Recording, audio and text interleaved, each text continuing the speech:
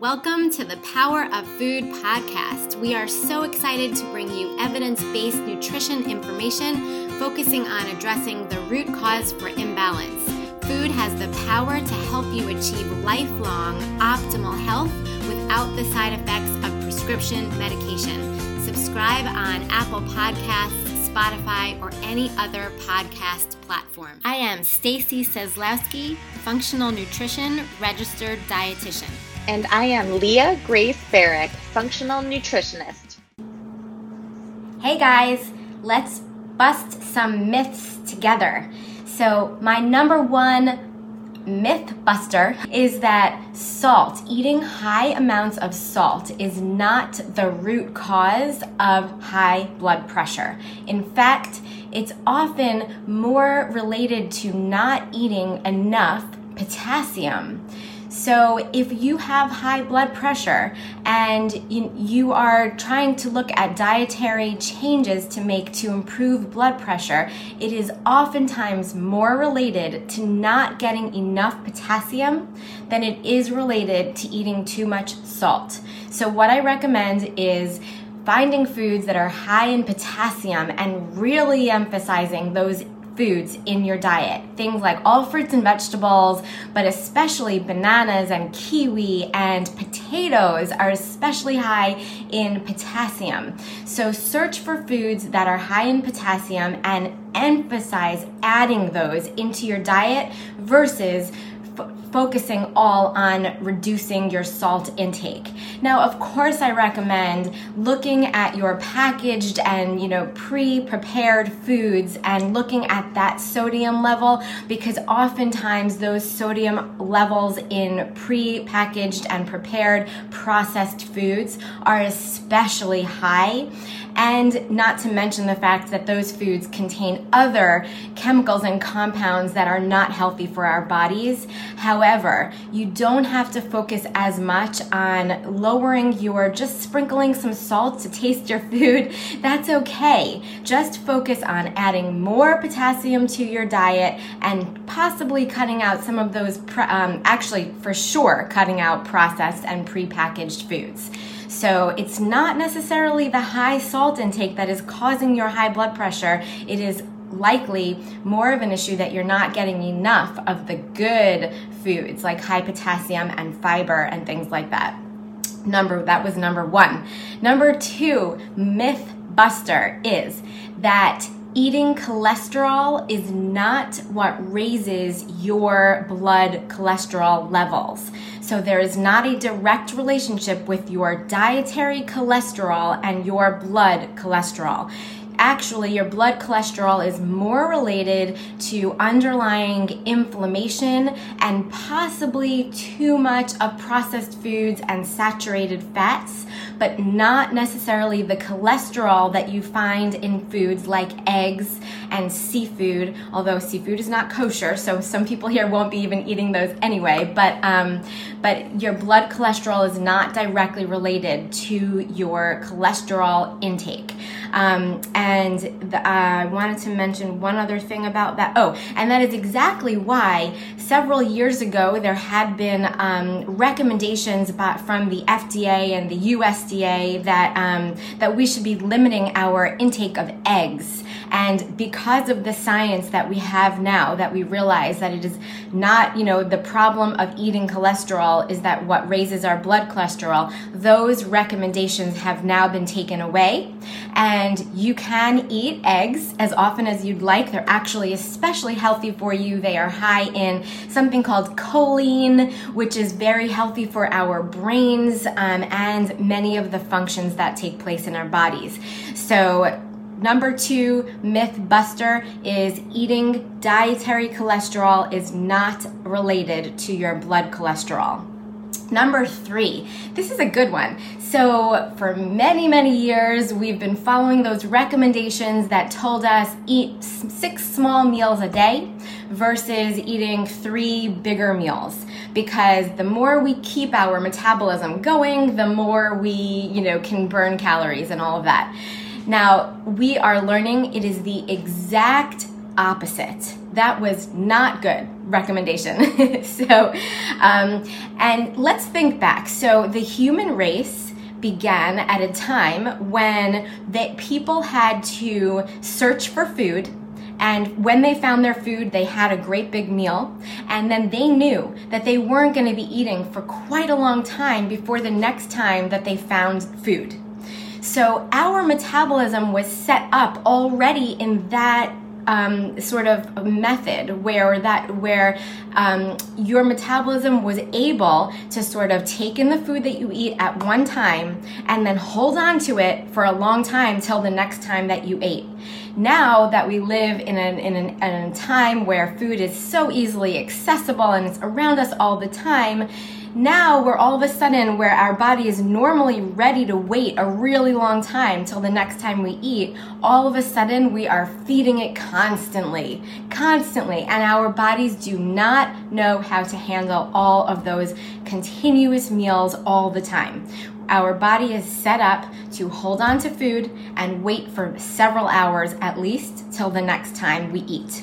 And when we follow that scenario, our bodies have the opportunity to fully digest food and to better control blood sugar and to burn fat and parts of our bodies for fuel. When we continuously eat, our body does not have the opportunity to do that. It doesn't have the opportunity to fully digest food or control blood sugar or to burn fat for fuel. So instead, fat gets stored, blood sugar goes up, and our metabolism is sort of all up in array. And so the best way to handle this is to not eat 6 small meals throughout the day, to have several hours in between your meals for your body to have that digestion that I just explained, and then several hours over the night where you're fasting.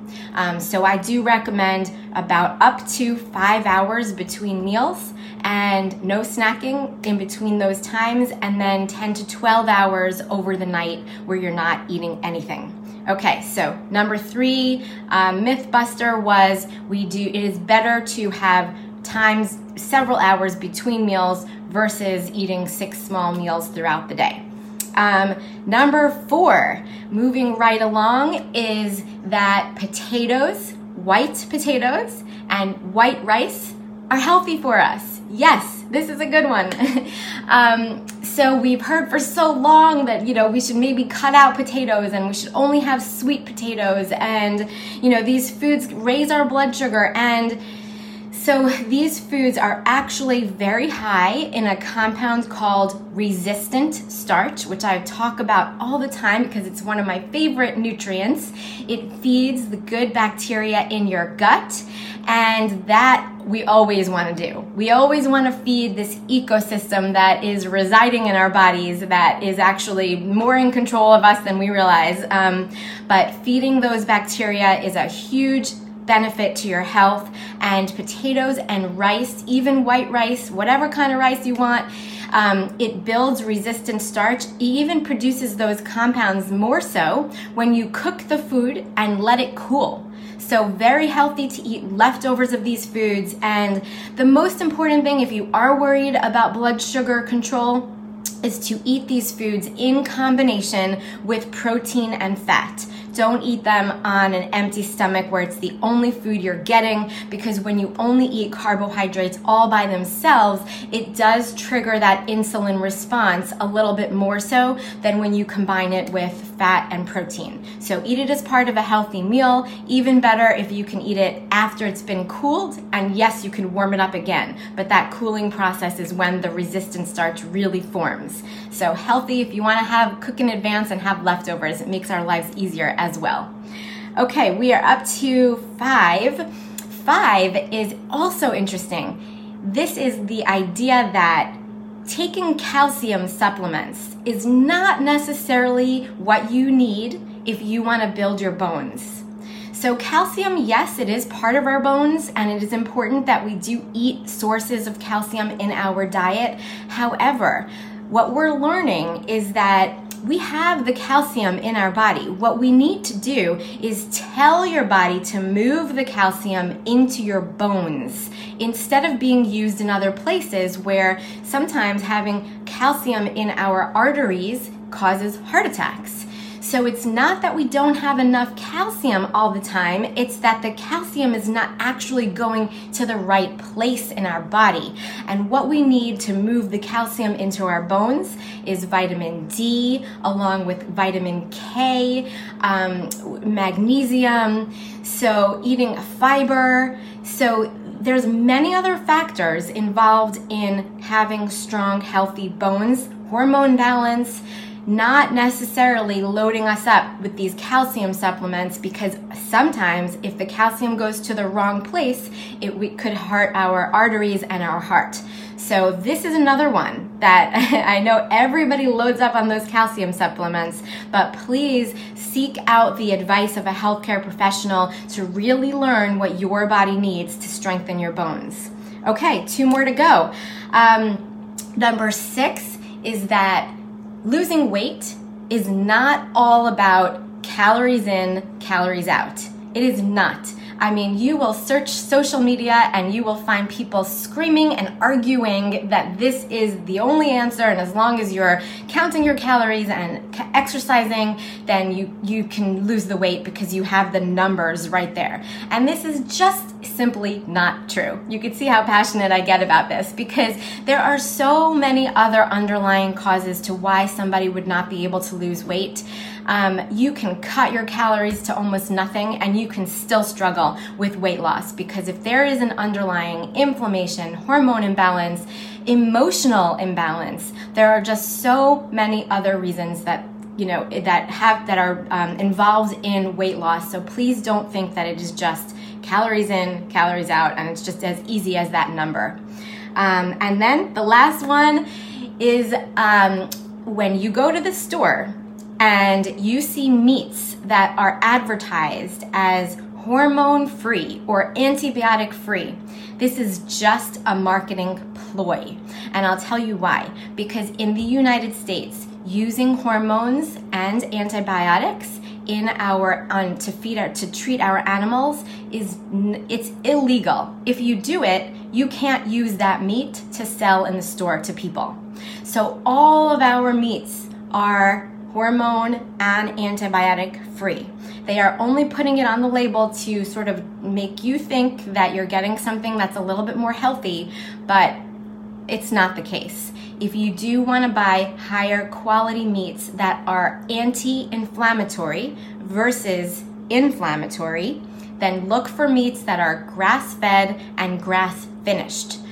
These are the animal proteins that coming from animals that have been caged free and allowed to roam freely and fed really healthy foods, and those animal proteins are high in omega-3 fatty acids, which is the healthy anti-inflammatory fatty acid that we eat, versus animals that are fed grains and are caged and are stressed. That means that their meat is going to be higher in omega-6 fatty acid, which is the inflammatory fatty acid. So we really do want to make some of those healthier options and choices.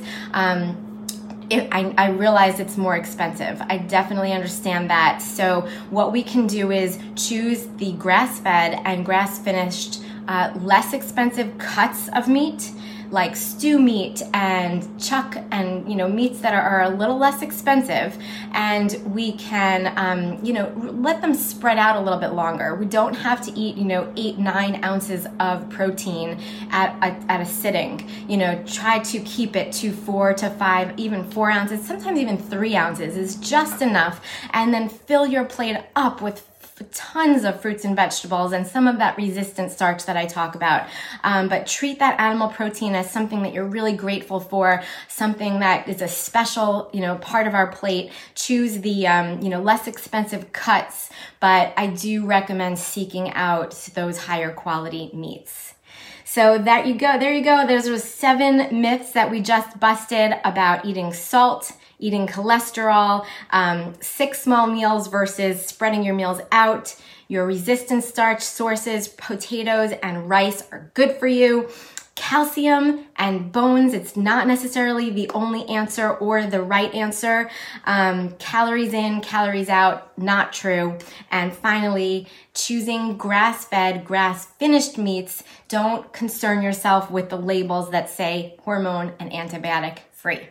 So I hope that those were interesting to you for this week, and I look forward to next time. Have a good week, everybody. See you later.